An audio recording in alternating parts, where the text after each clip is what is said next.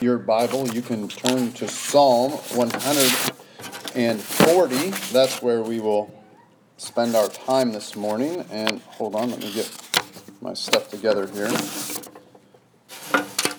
All right.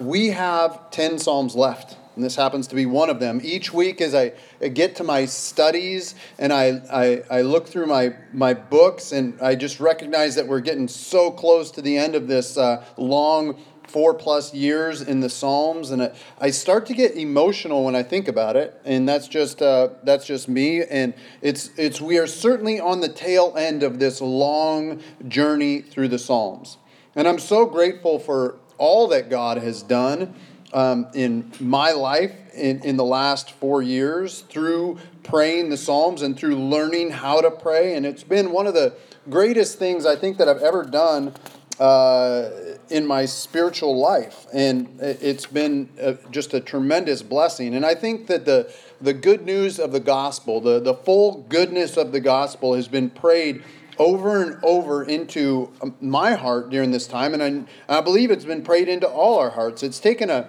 long time for it to seep down into the recesses of my heart, but it has, I believe, and prayer is becoming a part of who I am and a part of who we are as a church as well.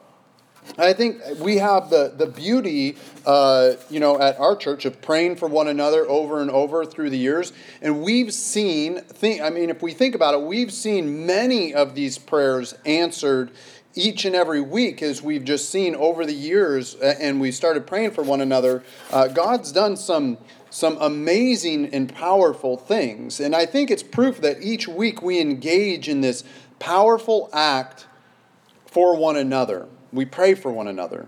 And there are ways in which we've seen the prayers answered. And then there are ways when they are answered and we don't see them. And then there's prayers that we prayed and we saw God not answer them because he just said no. God has done some pretty amazing stuff in our midst and just through these prayers. And I believe that he is going to continue to do this over and over again through time. It's as if he's building a platform for us, for grace and mercy, a platform of prayer that we get to stand firm on as we learn to spiritually enter into this fight for the time to come.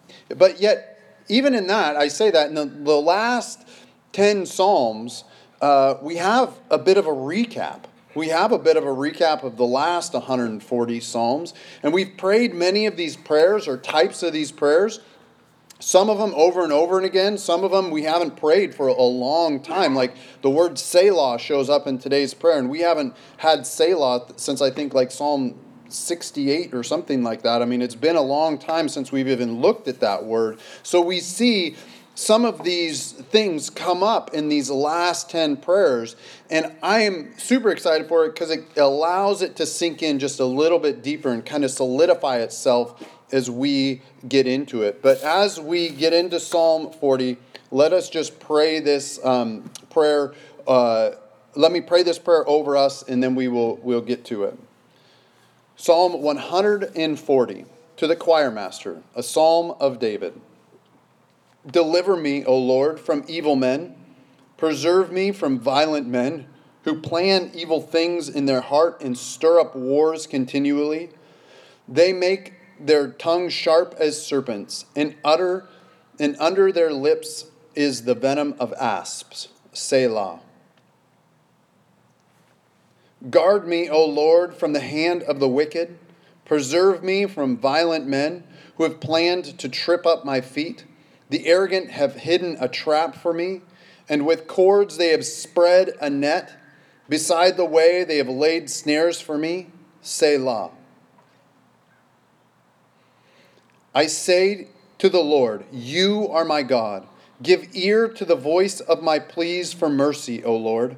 O Lord, my Lord, the strength of my salvation, you have covered my head in the day of battle. Grant not, O Lord, the desires of the wicked. Do not further their evil plot, or they will be exalted. Selah. As for the head of those who surround me, let the mischief of their lips overwhelm them. Let burning coals fall upon them. Let them be cast into fire, into miry pits, no more to rise. Let not the slander be established in the land. Let evil hunt down the violent man speedily. I know that the Lord will maintain the cause of the afflicted and execute justice for the needy. Surely the righteous shall give thanks to your name. The upright shall dwell in your presence. In Jesus' name, amen. And here, the first line of this prayer gives us the type of prayer that it is. And we prayed this over and over and over again. Deliver me, O Lord, from evil men. And I don't feel like I need to go into a ton of detail on like different types of evil, but or to show that there are evil people in this world. I think that we all kind of know this. I think that we all have seen this. There are those who hurt, and they do so intentionally. They come to destroy us. Some of these people are leaders of countries. Some of these are leaders of providences or leaders of cities and villages. And then some of them are just leaders in streets that they roam. And some of these are even in families, or they could even be spouses. And there are those who are no longer, trapped by their childhood experiences, their childhood abuse, but they have totally given in to the hate that has consumed them, and they are willingly resigning themselves to a life of violence. I'm a pretty big believer that of these people, most of these people have really sad stories. A lot of them have a lot of hurts that have gone on in their childhood. A lot of them are just in really bad places. They've had evil done to them. And it's just what they know. But that isn't an excuse for the violence and pain that as they grow up, that they inflict on others. The cycle of abuse will not stop with them if they don't try and stop it. And we have, as those who maybe aren't them, like have hope for the next generation. Maybe it'll stop here. Maybe it'll end with this next one. And evil men and women can take many forms, right? They can be politicians or even corporate bullies. They can be teachers or even janitors. They can be nurses and doctors. They can be firefighters and policemen. They can be drug dealers or pimps, pornographers or Johns. They can be authors or movie stars. They can be husbands or wives. They can be mothers or fathers, brothers or sisters. Too often when we say evil men, we leave it to men like Hitler and Pol Pot and someone on that level of evil. But evil men and women operate on different levels. We all have real enemies. It isn't just Satan and his demons. The sin that has been set into action in this world has consumed some people. And they just love their evil and they love their sin. These enemies are doing the will of Satan. But if you will, Satan has come to what? To come to steal and to kill and destroy. And evil people love these activities. They love them. But again, not all evil will work in the same way. Some kill and destroy in the physical realm, right? Violence is done to a person's body or stolen physical goods or dropped bombs or shot somebody or something like that. Some steal and kill in the emotional realm. We can see that there is damage, like real damage done to a person in the realms of emotionally controlling another person. But we can, maybe some damage has been done to us that we haven't been beat up, but we've been emotionally manipulated. Or we can see that that people have done this relationally as well. They simply destroy friendships. They get in there, they spread lies, they do damage, and they don't have any lasting friendships because they just steal, kill, and destroy any friendships that they enter. And then we also have those who do this financially. They simply want more for themselves. They want more gain. They want more money. They don't care how they're going to get it. And so they come and they steal and they kill and destroy. But I'd also be remiss to leave out, if I left out those who steal and kill and destroy spiritually as well. There are evil men and women who simply want to trick people out of following Jesus. They want to steal and to kill and destroy the soul because they don't care about people's spiritual well-being. They could be Christian or non-Christian. It doesn't matter. They could be spiritualist or not. That doesn't matter. There are people who proclaim spirituality for their own gain, for their own power trip, for their own way of controlling things, and they will mislead people for their own gain. There are those who have done this to come to kill and steal and destroy. Now, when I'm talking about evil men and women, we're talking about those who are like snakes. Their tongue is sharp, they're oftentimes sneaky, they're deceitful, they're full of poison and venom. That's why I love the language in this psalm. They are snakes that are like the deaf adder. We prayed about the deaf adder earlier in the Psalms. And this is a snake that can't be charmed. It's a snake that won't be tamed. They refuse to be persuaded any way at all. And we know that there are snakes like this, but we also know that when we're being honest, that there are people like this. There's nothing you can do to persuade them out of their evil and their sin. And it makes us sad. I'm not saying that there is no hope, but our hope isn't in these people being changed. Our hope is placed beyond that and placed on Christ. So then I ask, as we come to this, what do we do when we encounter these type of evil men and women? This is something that we get to ask, and this prayer has at least a part of an answer for us. We do this. We pray. We realize in the humility that we can't change them. That our words and our heaping on of wisdom on them, that none of that can change them. That our words and weapons are useless in these situations and with these particular people. And sometimes in this world, not even the law will help. You can't call the cops because sometimes the law is part of the problem. At the end of this first section of the psalm, we have this word Selah. And like I said, we haven't looked at Selah in quite a while. And we'll get there a bit more in depth in the weeks to come. But this is a word used to indicate pause. Like a musical pause. So we can, and it's given so that we can spend some time thinking about what we just sung, what we just said. And so, and this is right because this psalm is directed to the choir director. It's a song of David. This is a worship song that we are meant to sing together. That God will heap ashes on their coals and make them stop, that evil will no longer continue in this way. So Selah means that we get to stop for a minute and think about the evil men and women that are in this world, and we get to pray for them. We get to pray for them and make sure that their lives aren't perpetrating our lives. They're not doing harm to us, and they're not trying to destroy us. So that means that we pray, and we stop and we think. We think about the problems of evil men and women, and so we pray. And not only do we pray for them, but we ask for God to guard us, to deliver us, and to protect us from this evil. We pray, and as this prayer is praying, that evil will simply end. One way or another, Lord, we know we can't do it, but we want this evil to end. We ask for God to hear us. Amen. God, will you please hear us?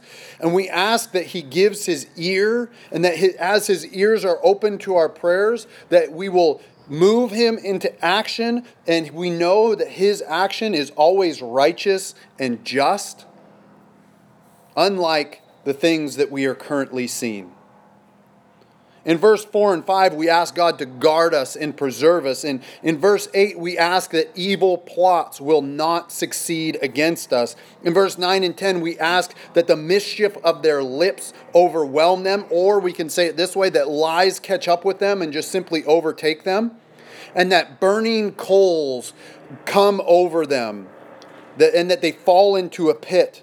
In verse 11, that their slander will not be established, that their lies won't take hold in our lives, won't take hold in anyone's heads or hearts, and that their own evil will simply hunt them down and destroy them. We ask God for these things. It's not a prayer I've often heard in church. Amen. You haven't heard this too often prayed by super duper nice people, but this is how the Bible is teaching us to pray. We ask God for these things. Now, at this point, we worship God, who He is, and all that He can do. He can do this and more. The truth is, we worship a God who can walk on water. Amen? He can defy laws of physics, and He can walk on water. And we serve a God and worship a God who can make blind men and women see again. And physically, spiritually, emotionally, all these things that can see again. We worship a God who can just speak and the lame can rise up and walk.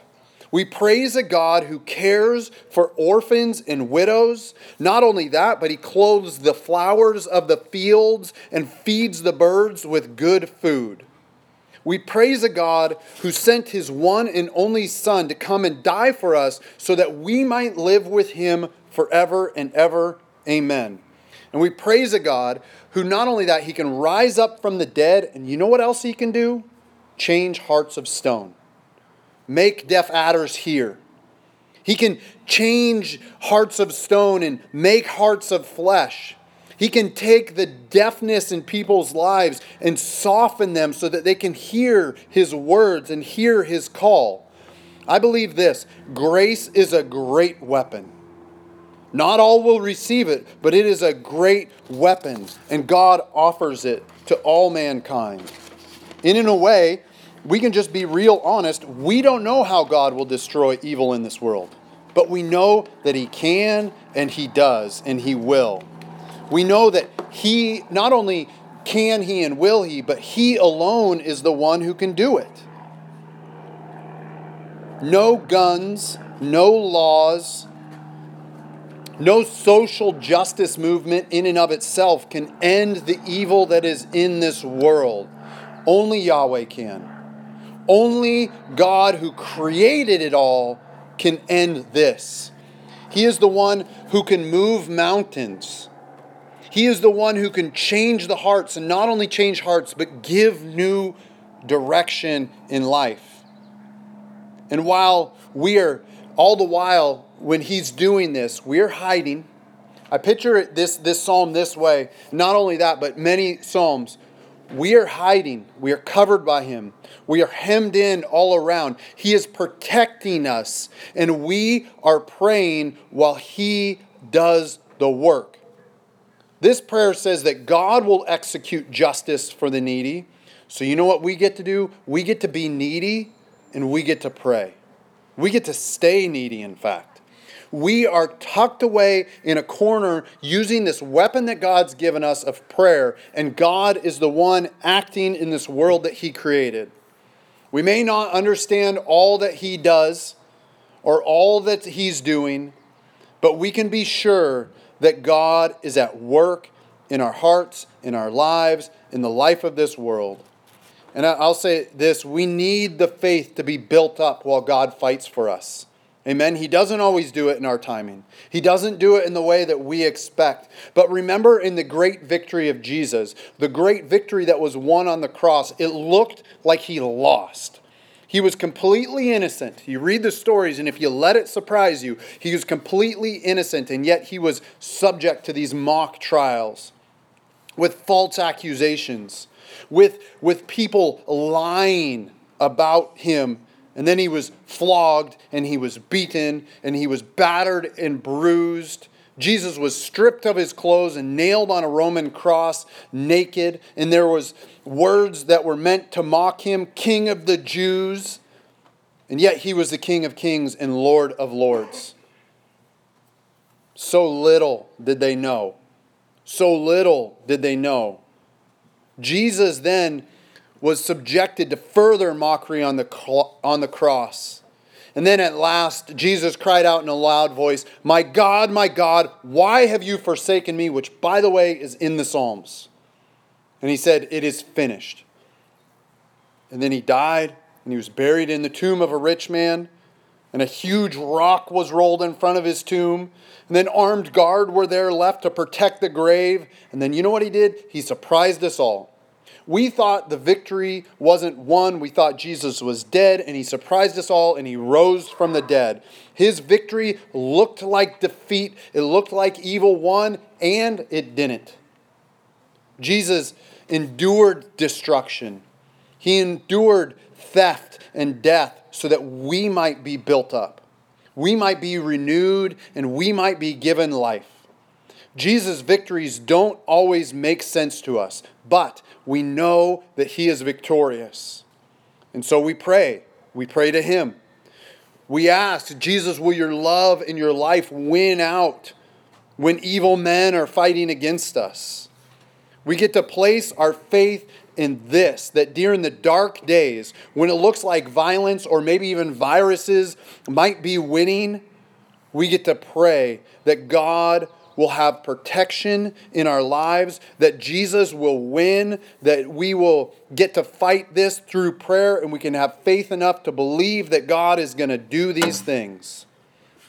We get to ask for protection, for deliverance and salvation from all sorts of evil, amen? But we also need this protection so we don't become the one who gets tangled up in this wickedness and violence and then perpetrates those around us. We are oftentimes tempted to fight back without prayer.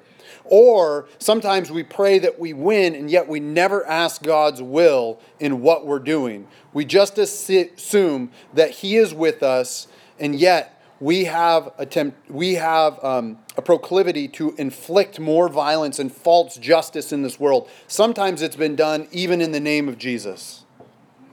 We need protections, deliverance, and salvation from the evil that is outside of us, but the evil that also lurks within our own hearts. And I pray this for Grace and Mercy. If I have one word for my own life and for the life of Grace and Mercy, is we get to remain humble. We get to try. We get to strive for this. As this prayer prays, we need to remain needy. We get to remain humble before Jesus, that God will protect us from the evil outside of us as well as the evil inside of us. That God's grace is found in Jesus, and Jesus destroys our will to do evil as we learn to live for him. The grace and love of Jesus melts away our desires for this evil because we have tasted and seen the goodness of God's grace and his mercy, and his love and goodness are worth fighting for and giving up our own desires for. In the end, our hope will be fulfilled in Jesus. His love, his grace, his actions will be enough to preserve our life and to grant us salvation that is found in Christ and in Christ alone. He is the one who knows justice far better than we can ever think or imagine. He is the one who is equipped to enact justice in our lives and in the life of this world, and we get to trust him. We get to pray, and we get to trust him, and I pray that we may do that with our hearts and our lives, that we will submit to the will of Jesus. So let's fight against this violence. We have a real enemy that's out to get us, and we can pray that this violence will end. And so, Jesus, we come before you. We pray that this violence will end. Lord, it'll end in our own hearts. It'll end in our life. It'll end in our world. Lord, we pray that you will destroy the evil things of this world and that you will come and give us life and life to the full. In Jesus' name, amen.